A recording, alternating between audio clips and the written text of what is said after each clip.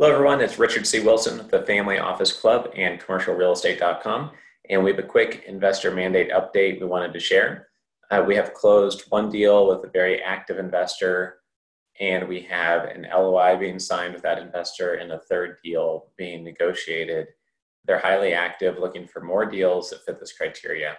They're looking for an investment firm. It doesn't have to be real estate. It could be in another niche that has an income component to their investment, that has value add capabilities, like when they invest in something, they're going to be improving it or being able to increase the value at an eventual sale. It's not just a steady income deal. They're looking for someone who has a 5-year track record or longer.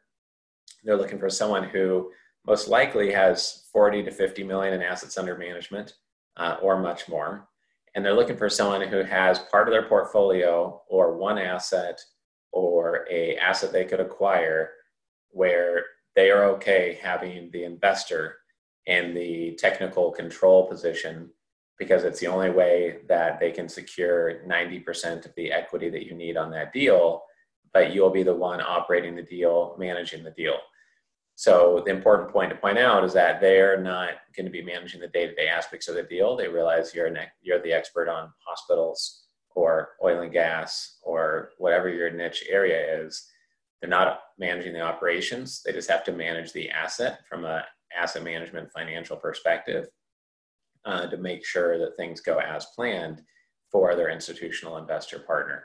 This is how they're getting some of their deals done right now and growing quickly as an investor. And so if you have a investment firm that meets that criteria and you want to grow faster during this period and secure 90 to 95% of the equity needed on a new project or an existing project that fits that criteria of having the income as well as the upside, typically with the 15 to 20% plus IRRs that are planned, and typically the income component would be over 5% income per year.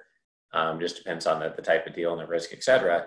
Then please reach out to us and let us know about that deal. We're trying to source more deals like that right now and would love to be working with an additional 3 members in our community in addition to the 3 already that we have invested in and that we're papering the contracts with right now. So appreciate your time watching this here. Thank you for being in our live webinars, our virtual panels.